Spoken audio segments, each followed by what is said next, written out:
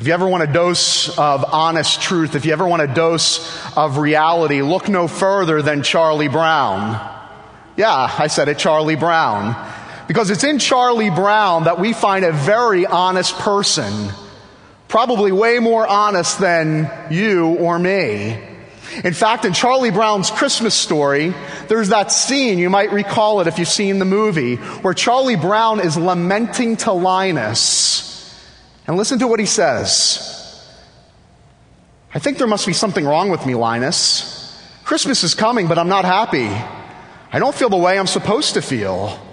I just don't understand Christmas, I guess. I like getting presents and sending Christmas cards and decorating trees and all that, but I'm still not happy. I always end up feeling depressed. How honest and how true. You see, there was something that Charlie Brown was recognizing, not just about Christmas, but if he was really honest, and if we're really honest with ourselves, he was recognizing something not just about the Christmas story and not just about the season of Christmas, but he was recognizing and admitting that there is something to this whole thing called life that just doesn't seem right, that just doesn't seem normal, that just seems like there's something that's missing. And if we're all honest with ourselves, we would resonate with Charlie Brown.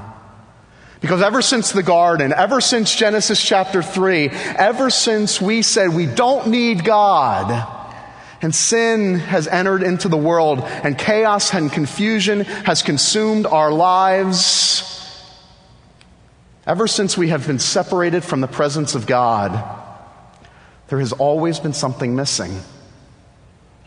Whether you realize it or not, we live our lives with the heaviness of the burden of feeling like there's got to be something more to life. There has to be something more than all of this. And I don't even know what it is. I just know it's got to be more than this. We live in a world that is broken. Our lives are broken. Our homes are broken. Our relationships are broken. Our churches are broken. Our news is broken. Our history is a history of broken people living in a broken world. And we wonder why we go through this life restless, going, there must be something more. There must be something I'm missing. And the reality is, from the moment we've been separated from God, from the moment we've been separated from the presence of God, we have been missing everything. But in the midst of the brokenness, in the midst of the brokenness of this world, in the midst of the brokenness of your life, there is hope. And we read about that hope this morning in John chapter 1. You see, the hope is this, that in the midst of the brokenness of this world, in the midst of the brokenness of your life, in the midst of your restlessness, trying to figure out what is that thing that I'm missing, God intervenes and He comes into this world and He comes into this life and He comes into your life at Christmas time and He says, there is hope. And we read about the coming of God, and we read about the coming of God as a child. It's the promise of what we know as incarnation, God becoming flesh. It's the very promise that God one day, through Jesus Christ, would be present with us again. And for the time that we have this morning, for the sake of time, I want us to just look at one verse mainly, because I think it's the verse that changes everything. And it's verse 14. C.S. Lewis said that verse 14, this idea that God became flesh, that the Word became flesh and dwelt among us, C.S. Lewis said that this verse is like the missing chapter of your life. Imagine reading a book and it's missing a chapter and the book doesn't make sense. But then you're given this missing chapter and now you go, now it all comes together. Well, that's how life is like. We're separated from God. We're missing something. We're restless people. Not content in life, longing for something more, longing for something else. Don't know how God is going to rescue us. Don't know how God is going to make this thing known as life make sense. But when we read verse 14, we begin to see the pieces come together and we go, God is going to do that? And that's what I want us to look at this morning. I want us to look at the promise of His presence and what it tells us about the Christmas story. So let's look at verse 14 together. And the Word became flesh and dwelt among us. That's all I want us to look at this morning, because I think it tells us two things that are so significant about the presence of God and so relevant to you this morning. The first thing is this: only by entering the brokenness can God become like us. What do I mean by that? Only by entering the brokenness can God become like us. When it says that the Word became flesh, what does that tell us? It tells us that God did not turn his back on the world. God could have looked down at the mess and could have went, you know what? It's too messy. I'm just going to start over. I'm going to start something new. No, he looks at the mess. He looks at the brokenness of the world. He looks at the brokenness of our lives, and he goes, no, I am coming in. I am entering the brokenness. Why? In order to become like us. It says that God became flesh. You see, the miracle of Christmas is not that God came as a 30-year-old man, but that God came in the flesh as a baby. A helpless baby. Think of a baby that cannot even lift its head. A baby that cannot walk, a baby that cannot talk, a baby that cannot crawl, a baby that is totally and utterly dependent. Helpless. You say, why is that significant? Because in order for God to rescue you, in order for God to be the perfect representative, in order for God to sacrifice himself perfectly for you and to become your perfect substitute, God had to come in the flesh exactly as you came in the flesh. He had to come into this world exactly as you came into this world. He had to experience all of life just as you experienced life. I asked you this morning, have you ever been rejected? He has. Have you ever been homeless? He has. Have you ever been made fun of? He has. Have you ever cried? He has. Have you ever been isolated? He has. Have you ever suffered? He has. Have you ever faced death? He has, and even took it on himself, so that you would never have to go through life wondering, does that God understand what I'm going through? You see, we have a God this morning, through the Christmas story, through the reality that God became man in the flesh as a baby, that we can pray to, sing to, talk to, shout at, disagree with. But the reality is this: we have a God that has experienced everything that we have experienced, so that he can look down and empathize with his people, that he can empathize with you this morning, that he can be your perfect substitute and your perfect righteousness and your perfect representative. He took it all on for you so that he could become like you. He comes down to rescue. It's the only religion in the world. It's the only philosophy in the world. It's the only thought pattern in this world where its God, where its supreme being would actually come down to rescue his people. That we would not have to go up, but that he would come down to become like us. The Word became flesh. Only by entering the brokenness can he become like us in the flesh.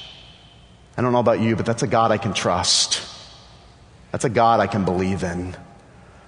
But not only does verse 14 tell us about God entering into the brokenness in order to become like us, it also tells us that he, only by entering into the brokenness of this world and the brokenness of our lives, that we can once again be reunited to God. Only by entering the brokenness can we be once again reunited to God. Really? How? It says in verse 14 that not only did the Word become flesh, but it says, and dwelt among us. The literal word there for dwelt means tabernacle. What's a tabernacle? A tabernacle was the place in the Old Testament where man could meet God, where we could meet God. It was a place where man and God could be reconciled to one another, where they could meet and experience one another. It's a place where we could go, where the people in the Old Testament could go and meet and experience and encounter the presence of God. The problem was it required sacrifice. It required the constant burden of continual sacrifice in order to gain the presence of God. So when John 1:14 tells us here that God dwelt among us, He tabernacled among us, it tells us the good news that Jesus once and for all became the permanent tabernacle. He literally became the place. He became the means. He became the one that would allow God and man to be reunited permanently, not based on the burden of your sacrifice, but on the burden of His sacrifice. Not by your effort, but by His effort. We can now be reunited to God. You see, the presence of God announces this morning that not only does He come and becomes like us, feeling our pain and feeling our trials and feeling our suffering, but that He actually comes so that we can once and for all be reconciled and reunited to God. You might remember a few years back there was that Publix commercial at Christmas. And it was about a medical resident. And he was working on Christmas Day and he was apart from his family. And he wasn't with them on Christmas Day. They were on the other side of the country, and it shows him all by himself working in the hospital, lonely, depressed. He calls his family on the phone and he can hear them talking and celebrating Christmas together, and it only makes him more depressed. It only makes him long to be home even more. And at the end of the day, he shuts off the lights at the hospital and he's all alone, and he walks through the parking lot and he's all alone, and he goes on the bus and he's all alone, and he goes up the stairs to his apartment and he's all alone. And what happens? He puts the key in the door and the door swings open.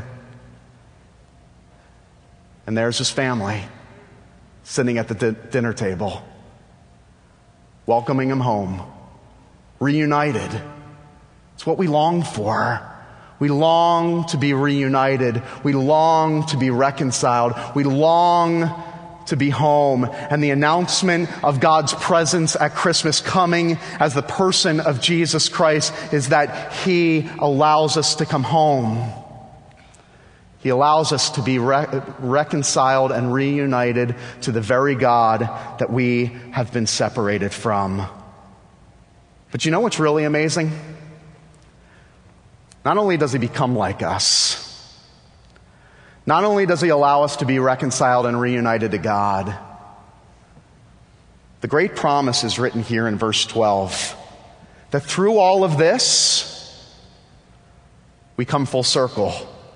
What does it say? It says in verse 12, but to all who receive Him, all who believe in His name, He gives the right.